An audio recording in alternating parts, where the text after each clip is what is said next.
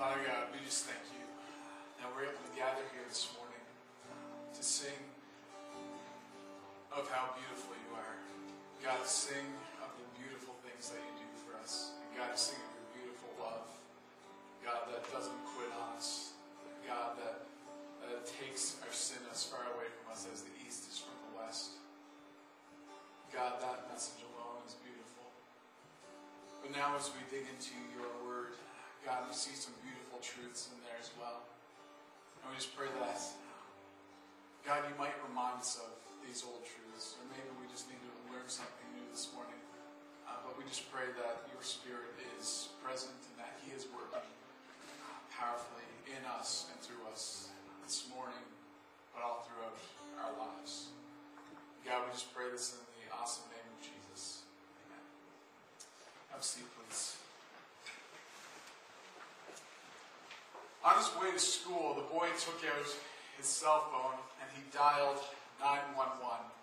And the 911 dispatcher picked up the phone and said, 911, what is your emergency?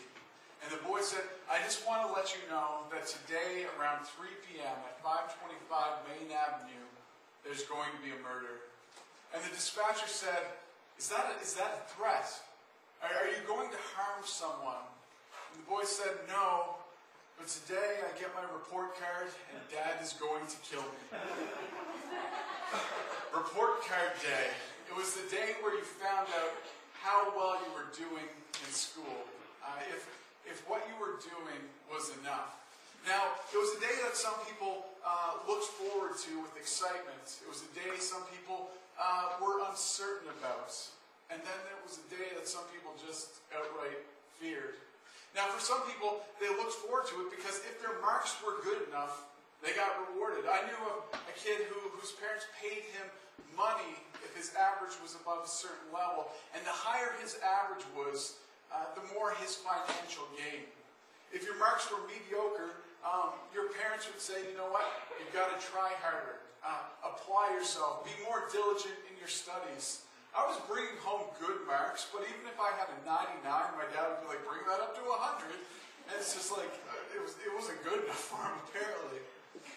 But if you knew that your marks weren't going to be good, if you knew that you most likely were going to fail, if your teacher was writing comments like, your child's been working with too much glue on your report card, it was not a good day to go home. You never looked forward to going to school or back home on that day. And the report card told us how we're doing. Is your work good enough? Is your effort sufficient? Now today we're going to be in Luke chapter 18, verses 9 through 14. And we see Jesus tells a story about a Pharisee and a tax collector. And we've talked a lot about the Pharisees in this series in the book of Luke. But just a reminder, the Pharisees, they studied God's law. They knew God's law. They had studied under the best teachers. And so when the Jewish people looked at the Pharisees, they would say, those guys are at the top of the class. They're bringing home good report cards with God. They are honors students when it comes to being God's grace. So we're going to jump in here, starting at verse 10. Jesus is telling this story. He says, imagine two men walking up a road, going to the temple to pray. One of them is a Pharisee and the other is a despised tax collector. Once inside the temple, the Pharisee stands up and prays this prayer in honor of himself. God, how I thank you that I'm not on the same level as other people. Crooks, cheaters, the sexually immoral, like this tax collector over here. Just look at me. I fast not once, but twice a week, and I faithfully pay my tithes on every penny of my income. And so this Pharisee, in prayer to God, he's listing off his spiritual achievements. And he's saying, I pray, I'm faithfully attending the temple. I don't steal, cheat, sin sexually. I fast. You don't even ask us to fast, God, but I fast twice a week. I do beyond other people. He's saying, I tithe. And he's basically saying to God, look at me.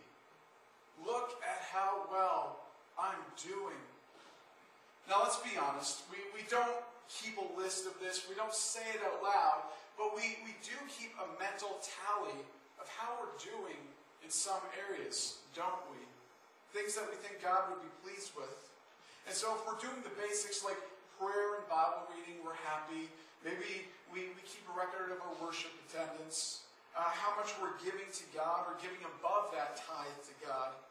Memorizing scripture, serving other people, trying to live out the fruit of the Spirit in our lives. We kind of keep a list of how we're doing with that. Am I being loving, peaceful, joyful, patient, kind, good, self-controlled? So I might have missed one in there, I don't know. But then there's those things that we would say only the elite do. Those guys who are at the top of the class would do. And so they're doing daily devotions with their family around the breakfast table, and then they have family prayer time. Or maybe they keep a journal about what God is doing in their life, what God is teaching them through prayer and through their quiet time. Maybe you fast and abstain from food, and as you pray about major world events or concerns, or as a major decision comes up, you take time to fast. Maybe you're one of those people that goes on mission trips to third world countries and helps people. And these are all good things. It's good for us to be doing these things. But the tendency is that the more of them we do, the more tempted we are to slip into this position of pride at times. That we become pleased with ourselves. And what this Pharisee is saying is, because I do these things, God, because I'm faithful in these things, he's basically thinking our relationship, his and God's relationship, it's not broken, it's not tainted by sin. He thinks it's good and perfect. Basically, he's saying, God, because I do these things, I deserve eternal life. And like the Pharisee, if we're doing the right things, they can become a list of accomplishments in which we look at them and we say, God, look at my good works. Look at how well I'm doing. And so, if God were to come to us and say, what are you doing? These are the type of things we might list, that I pray, I tithe, I attend worship regularly, I serve. And the list could go on. But what we can easily do with Scripture, what we can easily do with the Christian walk, is reduce it to a list of do's and don'ts. And we use that to judge how we're standing with God. We judge our relationship with God based on these things. If we're performing well, we often feel that we'll be rewarded because of our good works. And the better we're doing, the more assured we are that God loves me, that God is going to reward me, that heaven is secure.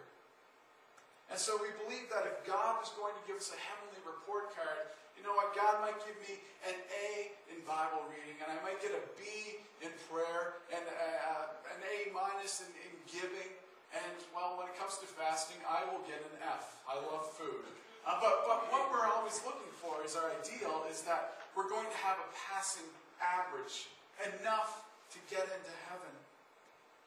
But we don't always want God to look at us like this Pharisee is doing, do we?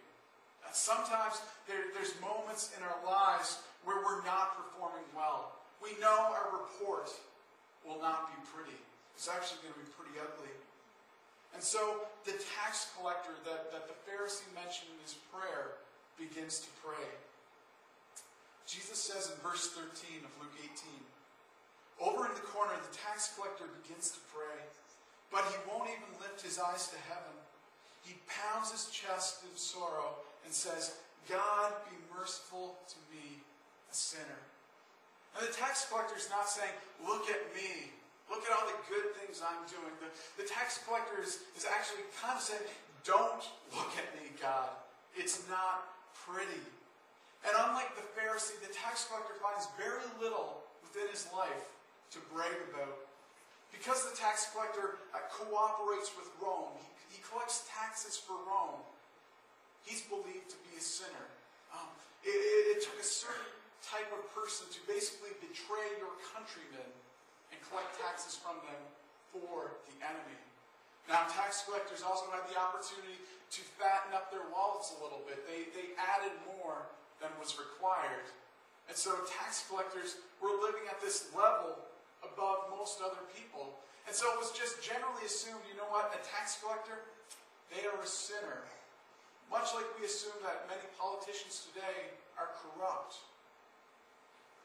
Now, when I was in grade 4, my mom decided that it was too expensive to give haircuts to her 3 boys. Every 3 weeks we had to go to the hairdresser because our hair, it grows incredibly fast and incredibly thick. And so my mom was like, it's too expensive. So she went out and she bought a pair of electric clippers. And she decided she was going to give us haircuts.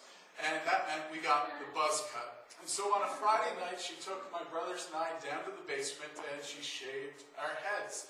And so I was nervous about debuting this new haircut on Monday morning. Because you never know how a new haircut's going to go over, do you? You might get a new nickname. I was afraid they might call me like Broomhead or something like that. So I was nervous about that.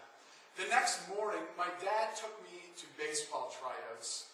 And so we're doing the drills, and we're in the pop fly drill, which basically means the coach hits the ball up high in the air, and you try and catch it before it hits the ground. So in a game, it's like getting an easy out. And so during this drill, I noticed that my cleat was untied. And so I go over to the side, way over, not near the drill, and I bend down, and I'm tying my cleat. Now I hear those words, heads up. And so what do? I bring my head up. Bad advice, because as soon as I look up, the ball comes down and smokes me in the eye, and this monster that you'll see on the screen is the result of that. And that's after a few days healing. Ice applied and the hair's growing back. And so I've got this monstrous black eye, this new haircut. And I don't want to go to school on Monday. I'm pleading with my parents, don't make me go. But they did. And I'm going, I want to cover up this black eye. I want to cover up this haircut. But there's nothing I could do about it. Now, thankfully, black eye at that point was kind of like it was a badge of honor or something like that. But the black eye healed. My hair grew back. I grew into my teeth and got braces. And I quit baseball that year and moved on to soccer the next one. But this is what the tax collector is experiencing. His sin is like that black eye and the haircut. You can't hide it. It's obvious before God. And so he goes to God and he's saying, he wants to say, don't look at me, but he knows he can't. He knows that God sees his heart. God sees his thoughts. God has seen his actions, even when other people haven't. And so when he comes to God in prayer, he finds nothing to be proud of. He's basically saying to God, I've got nothing. I'm spiritually bankrupt. I haven't performed well. I failed. I don't get a passing grade. And he's like the guy who would skip 50% of the classes, never turn in an assignment, and when it came to report card day or getting his marks, he knew where he stood. He wasn't going to pass. But the tax collector is broken. He's broken by his sin. And his prayer sounds a lot like King David's prayer of confession after the prophet Nathan came to him. After he'd been caught having an affair with Bathsheba, and she was pregnant, and David tries to cover this up and basically has her husband murdered on the front line. And once David is confronted about this, and he's convicted, he pens Psalm 51. And David says this, look on me with a heart of mercy, O God, according to your generous love. Cover your face so you will not see my sins, and erase my guilt from the record. Have you felt that? Don't look at me, God. Don't look at my poor performance. And when we're not performing well, it leads to this sense of hopelessness often, of despair, of fear. We can feel this way simply from just not having done those regular things. We feel guilty of not being in worship regularly sometimes, or not being in prayer or in God's Word. But it can also be things that you're addicted to, you're trapped by. Maybe it's something chemical, emotional, some sort of sexual sin. Maybe you're involved in a relationship or an activity that you don't know doesn't honor God. It's not what He calls you to. And so disappointed in your moral performance, maybe you vowed, you said, you know what, I'm gonna try harder. I'm gonna do better. And I've heard people countless times say, I've just got to get back into God's Word. I've just got to get back into worship. I've just got to stop going to that website. And maybe you do well for a bit, but often it doesn't last that long. You slip up, you make a mistake, and you're back to square one, feeling insecure, feeling scared in your relationship with God. And so, if you had to summarize your relationship with God, maybe you would choose the word uncertain. Because sometimes you do the right things, but sometimes you don't do the right things. And it's exhausting when your confidence, your assurance of heaven or eternal life, when you believe that it exists in how well you perform. You feel like you're hovering on that pass or fail line, and that one wrong move could jeopardize everything. It's spiritually, physically, and emotionally draining as you speculate God's love for you based on how well you perform. And there might be days where you can say, look at me, God, look at how well I'm doing. But there's also those days where you're saying, don't look. It's not pretty. And so in this seesaw battle of performing well, of doing the right things, you find no confidence, no security, no assurance. And we tend to look at guys like this Pharisee and we say, there's a guy who's got it all together. Maybe it's a megachurch pastor. Maybe it's a Bible professor, a theologian. Maybe it's just an older Christian. And you say, there's a person who can be confident in where they stand with God. But Jesus throws a twist in this story. Jesus finishes the story in verse 14. He says, now imagine these two men walking back down the road to their homes. Listen, it's the tax collector who walks home clean before God and not the Pharisee.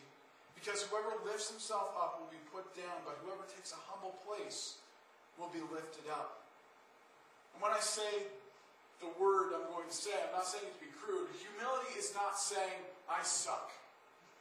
Humility is not saying, I'm but a meager peasant. I'm a horrible, horrible person. That is not humility. Humility is simply an appropriate view of oneself. Humility is a self-awareness of what you are or aren't capable of. And so, I humbly admit that I'm never going to win a strongman competition. Because look at me, I'm like a twig. Or, well, I used to be. Maybe I'm packing on some pants, I don't know. But I humbly admit that I'll never be a great artist. I can't draw a straight line. And so a humble person knows what they can or can't do. That is humility. A humble person will acknowledge when they need someone else to do what they can't. And so God knows our capabilities. God knows what we can or can't do. And so Paul captures this in Galatians chapter 3, verses 9 to 14. He says, so those now who live by faith are blessed along with Abraham, who lived by faith. This is no new doctrine, and that means that anyone who tries to live by his own effort, independent of God, is doomed to failure. Scripture backs this up. Utterly cursed is every person who fails to carry out every detail written in the book of the law. The obvious impossibility of carrying out such a moral program should make it plain that no one can sustain a relationship with God that way. The person who lives in right relationship with God does it by embracing what God arranges for him. Doing things for God is the opposite of entering into what God does for you. Habakkuk had it right. The person who believes God is set right by God, and that's the real life. Rule-keeping does not naturally evolve into living by faith, but only perpetuates itself into more and more rule-keeping, a fact observed in Scripture. The one who does these things, rule-keeping, continues to live by them. Christ redeemed us from that self-defeating, cursed life by absorbing it completely into himself. Do you remember the scripture that says, cursed is everyone who hangs on a tree? That is what happened when Jesus was nailed to the cross. He became a curse and at the same time dissolved the curse. And now because of that, the air is cleared, and we can see that Abraham's blessing is present and available for non-Jews too. We are all able to receive God's life, His Spirit, in and with us by believing, just the way Abraham received it. And when it comes to attaining eternal life, simply put, our work does not work. But God worked it so that He could look at the work of Christ on the cross and would no longer depend on how we perform. Those who humbly say, don't look at my work, look at Jesus, will be lifted up. Because when God looks at that person, He sees Christ's blood poured out in death on the cross for that person. And in essence, Jesus becomes your passing grade. And that's why Jesus can say, my yoke is easy, my burden is light. For those of you who are tired, come to me and you will find rest for your souls, because it does not depend on your performance. The work that God calls us to do, and there is work that God calls us to do, is not to earn eternal life, but that work is a response. The good things we do for God is a response to God's love for us. And He gives us the Holy Spirit to do those things. And so we read and memorize Scripture to know God more. We pray because we want to develop a relationship with our Heavenly Father, just like every other relationship needs communication. God wants to know what is going on in your life. He wants to talk it through with you. We serve others because Jesus modeled it for us. It's how we show other people the love of God. We abstain from certain behaviors, attitudes, and actions because it can hinder or hurt our relationship with God. It does not honor the one who's done so much for us. But everything we do is a response to the love of God, but it does not earn the love of God. John 3:16, it tells us that God loved us so much He sent His Son into the world to die for us while we were still sinners. We do these things to love God, to love people, and to serve others. In Luke 18:9, we see the reason why Jesus tells this parable. It says this, He told another parable, this one addressed to people who were confident in their self-righteousness and looked down on other people with disgust. Just like Jesus warns the Pharisees, or those people confident in their own works for salvation, ask this question as a warning. Where is your confidence for salvation? Are you trusting in works like giving and good deeds and serving others to attain a passing grade with God? With these things, are you saying to God, look at my good work. I deserve eternal life. I deserve heaven. If your confidence is in anything or anyone aside from Jesus Christ, this scripture says you're going to be humbled. You're going to gain an appropriate view of yourself. You'll find that your work is insufficient to pay for sin. If you already claim Jesus as your Savior, but you believe that I need to supplement His work on the cross with my own good work, you miss the words of Jesus, his final words. It is finished. You can't make something that is finished more finished, especially when God declares it's finished. Sin has been paid for, and you find that accepting Jesus Christ as Lord and Savior is the only thing that we can or need to do to be saved. This summer, Shannon and I took our son Seth to the beach and to the lake and to the pool a number of times just to go swimming.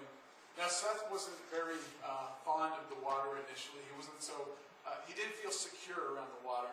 And so he'd start in my arms, and the water would usually be up to my waist. But as we moved deeper and deeper, as the water came up to his ankles and then up to his waist and up to his chest, the harder he clung on to me. He dug his little nails into my flesh, and it hurt. But Seth was just grabbing on harder and harder because he felt that his security, his safety, not sinking down to the bottom, depended on his strength, on his ability to hold on to me. And I kept telling Seth, Daddy's got you. I'm not going to let you go. You're safe in my arms. When Seth finally realized that it wasn't actually his strength holding him up, he was free to enjoy the water. He had fun. Don't use your works, don't use your good deeds to say, I'm holding on to God. I'm holding onto salvation with these things. Understand that it's God who's holding you up. That it's by Christ's strength you're being held onto, not your own. That you are safe in the arms of Christ. And when you understand that, that's where you're able to enjoy the work that God gives you to do. That's where you're able to find fulfillment in these things. And you understand really why God asks us to do them. If you're wrestling with security of your salvation, or you've just got questions about that, if you've got questions about Jesus, we're always open to talk about that. You can find me after the service. We'll talk more. We'll figure out what maybe your next step is. But just don't go home. Don't continue to wrestle with this. Don't have questions unanswered. Because God does not want to leave you there. Let's pray. Father God, this text doesn't really bring anything new for many of us. But God, it is a reminder that it's not by our strength we have a relationship with you. It's not by our effort we have eternal life. But God, that it is by your strength, by your work, that all of this is accomplished. So God, I know in my own life I have this tendency to work to please you. And God, that can easily become something that's sinful and prideful. So God, I just pray that you remind us that that's not what you call us to. God, that you call us to enjoy the works that you want us to do. Father, that we might really experience the freedom that your Son spoke of. God, I just thank you for all your blessings. We pray this in Jesus' name.